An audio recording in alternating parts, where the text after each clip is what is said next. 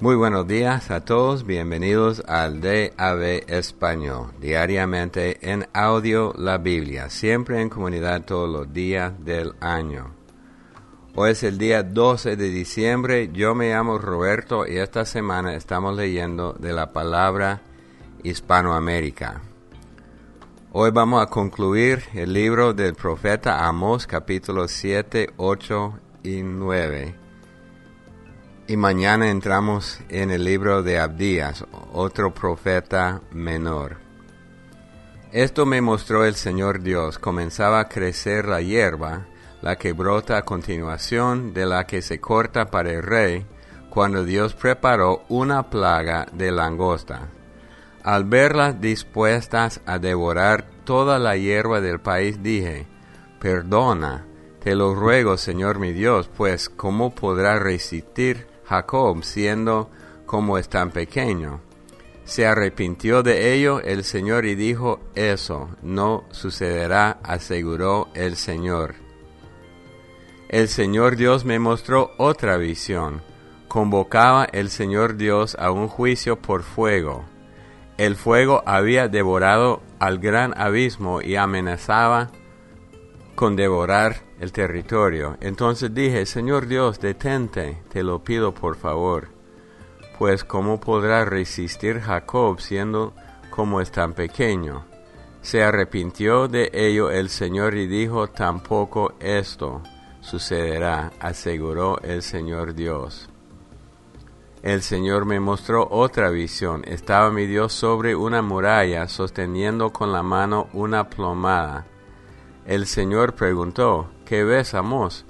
Yo respondí: veo una plomada. Entonces mi Dios replicó: pues yo aplicaré una plomada a Israel, y no le toleraré un pecado más.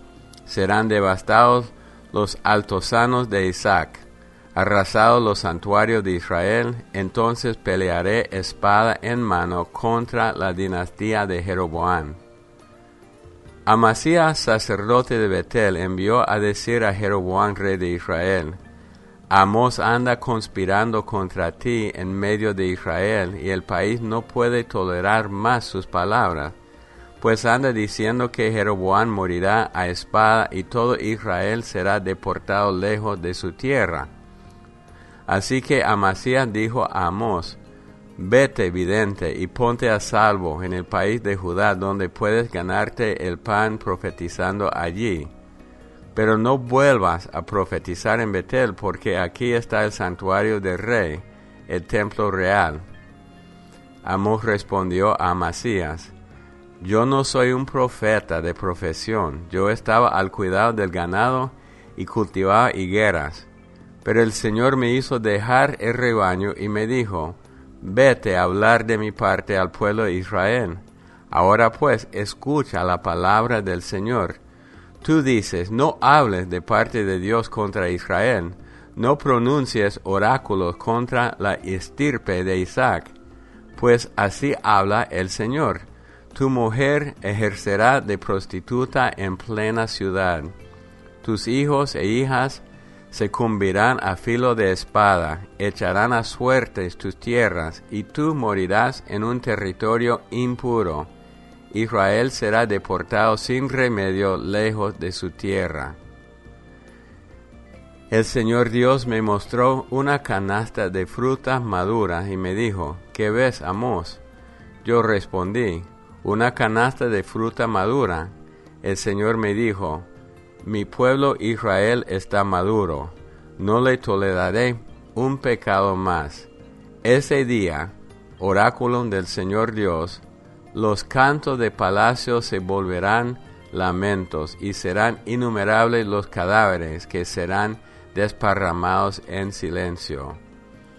Escuchen esto, los que aplastan al pobre y quieren eliminar a la gente humilde del país, diciendo: ¿cuándo pasará la fiesta de novilunio para que podamos vender el cereal y el sábado para dar salida al trigo?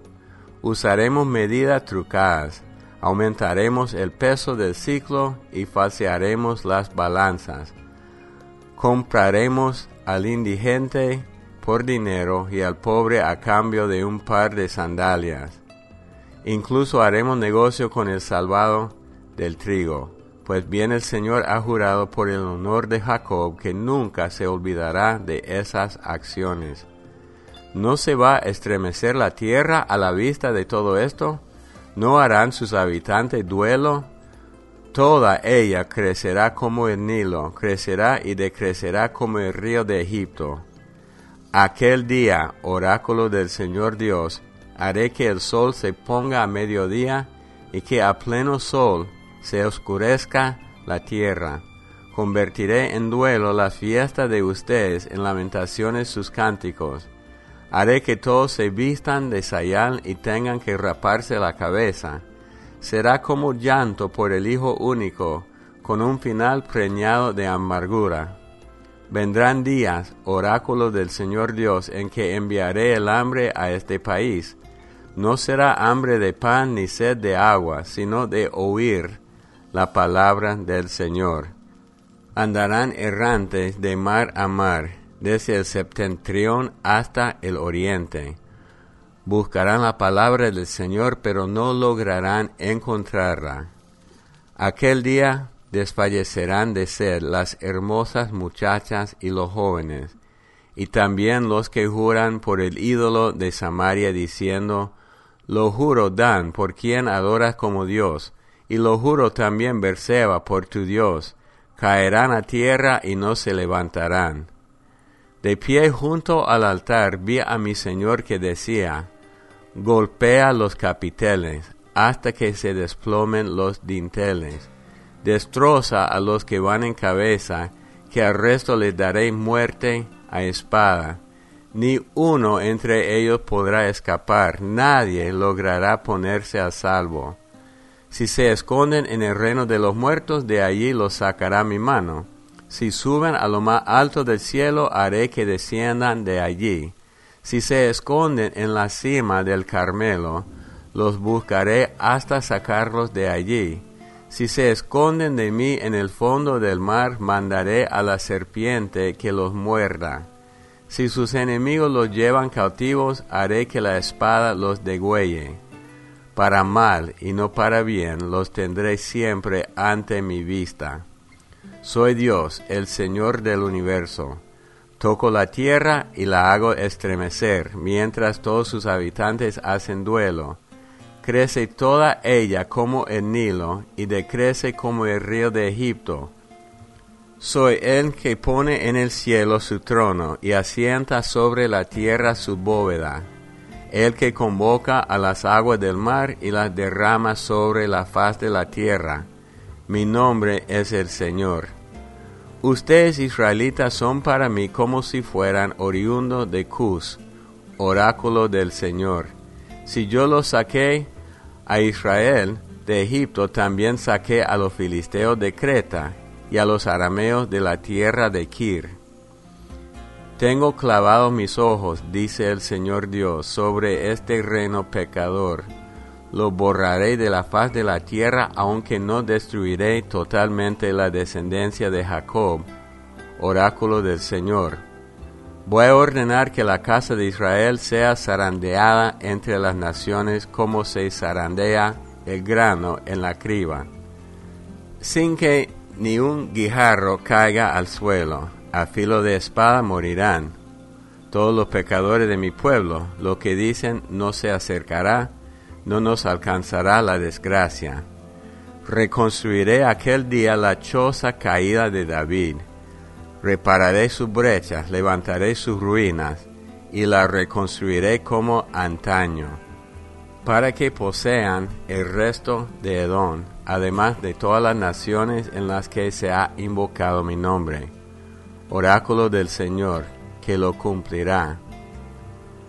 Llegan días, oráculo del Señor, en los cuales el que ara seguirá de cerca al segador, y el que vendimia al que siembra.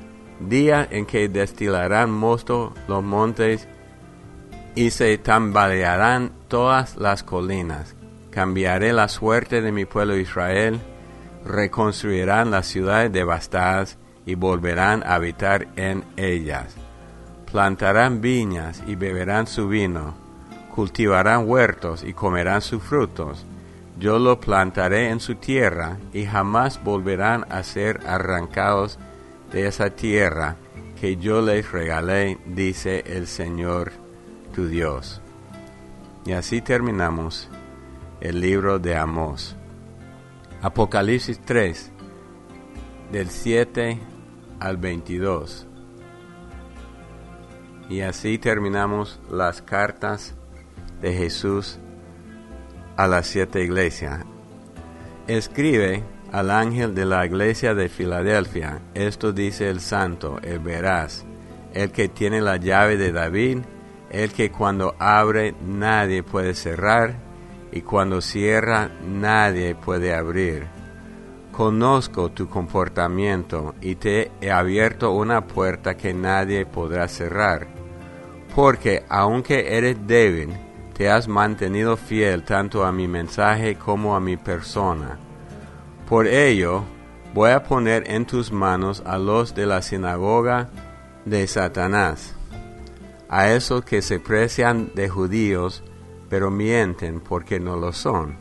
Voy a hacer que se postren a tus pies, para que sepan que he puesto en ti mi amor. Y ya que has sido fiel a mi consigna de aguantar con paciencia el sufrimiento, yo lo seré contigo en esta difícil hora que se avecina sobre el mundo entero, en la que serán puestos a prueba los habitantes de la tierra. Estoy a punto de llegar. Conserva pues lo que tienes, para que nadie te arrebate la corona. Al vencedor lo pondré de columna en el templo de mi Dios, para que ya nunca salga de allí. Y grabaré sobre él el nombre de mi Dios, y grabaré también junto a mi nombre nuevo el nombre de la ciudad de mi Dios, la Jerusalén nueva, que desciende del trono celeste de mi Dios. Quien tenga oídos, preste atención a lo que el Espíritu dice a las iglesias. Escribe al ángel de la iglesia de Laodicea: esto dice el Amén, el testigo fiel y veraz, el que está en el origen de la obra creadora de Dios. Conozco tu comportamiento, no eres ni frío ni caliente, y más te valiera ser una cosa o la otra, pero solo eres tibio. No eres ni frío ni caliente, y por eso voy a vomitarte de mi boca. Sé también que vas pregonando: soy rico, estoy forrado de dinero y nada necesito. Pobre, infeliz, ¿no sabes que eres miserable y pordiosero y ciego y que estás desnudo? Si de veras quieres enriquecerte, harías bien en comprarme oro pasado por el crisol, vestidos blancos con que cubrir tu vergonzosa desnudez, y colirio con que ungir tus ojos para que puedas ver. Yo reprendo y castigo a los que amo. Esfuérzate pues, y cambia de conducta. ¿No ves que estoy llamando a la puerta? Si alguno oye mi voz y abre la puerta, entraré en su casa y cenaré en su compañía. Al vencedor lo sentaré en mi trono junto a mí, así como yo he vencido y me he sentado junto a mi Padre en su trono. Quien tenga oídos, preste atención a lo que el Espíritu dice a las iglesias. Salmo 131. Cántico de peregrinación de David. Señor, mi corazón no es arrogante, no son altivos mis ojos, no persigo dignidades ni cosas que me superan. Estoy en calma, estoy tranquilo, como un niño en el regazo de su madre. Como un niño aquí estoy yo. Confía en el Señor Israel desde ahora y para siempre. Proverbios 29-23. El orgulloso termina humillado. El humilde conseguirá honores. Esas últimas dos cartas de Jesucristo a las iglesias son totalmente opuestas. La iglesia de Filadelfia es una iglesia y Él no dice nada malo contra ellos, no los corrige por nada, solo les dice que ustedes tienen fama de ser débiles, pero son fuertes. Yo conozco tu comportamiento y Dios dice que va a abrir una puerta que nadie puede cerrar. Y esto nos habla a nosotros. Las puertas que Dios abre, el hombre no puede cerrar. Pero las puertas que forzamos nosotros, que abrimos con fuerza humana, Dios no es responsable de mantenerlas abiertas. Entonces le toca siempre a la iglesia buscar las puertas que Dios abre. Ahora la última iglesia, Laodicea.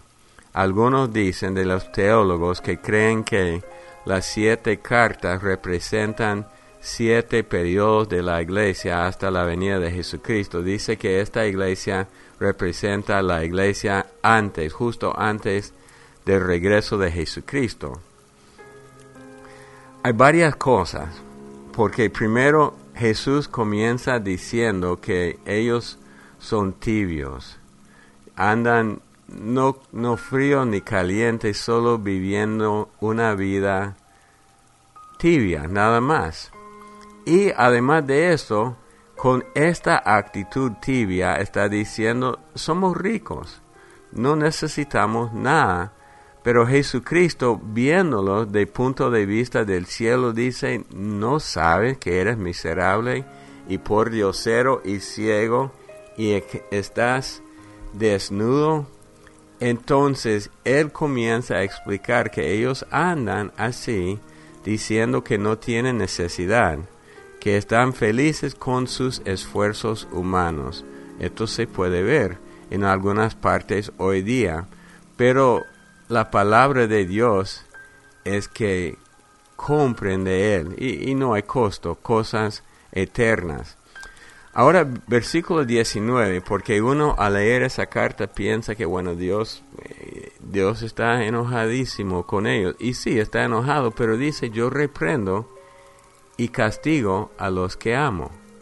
Entonces, Jesús ama a esta iglesia. Y la reprensión, el castigo, la palabra fuerte, la disciplina es esfuérzate pues y cambia de conducta. Y aparece el versículo 20 que es muy famoso. ¿No ves que estoy llamando a la puerta? Si alguno oye mi voz y abre la puerta, entraré en su casa y cenaré en su compañía. Es un buen versículo, se usa mucho en los mensajes evangelísticos, pero en el contexto, este versículo fue escrito a creyentes que habían cerrado la puerta a Jesús, que estaban viviendo sus propias vidas, siguiendo sus propios deseos para su propio bien. Son creyentes, pero bajo la disciplina de Dios. Y Jesús les invita a ellos a que abran la puerta de su corazón para que entre Él, para estar con ellos.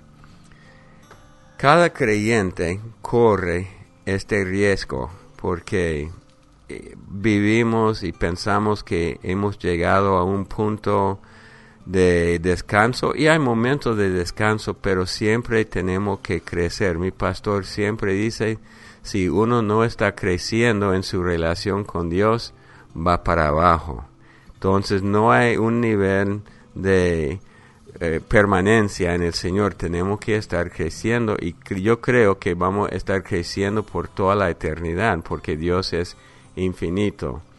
Entonces la invitación a esa iglesia tibia, llena de personas que ni buscan a Dios, es que abran la puerta a Jesús.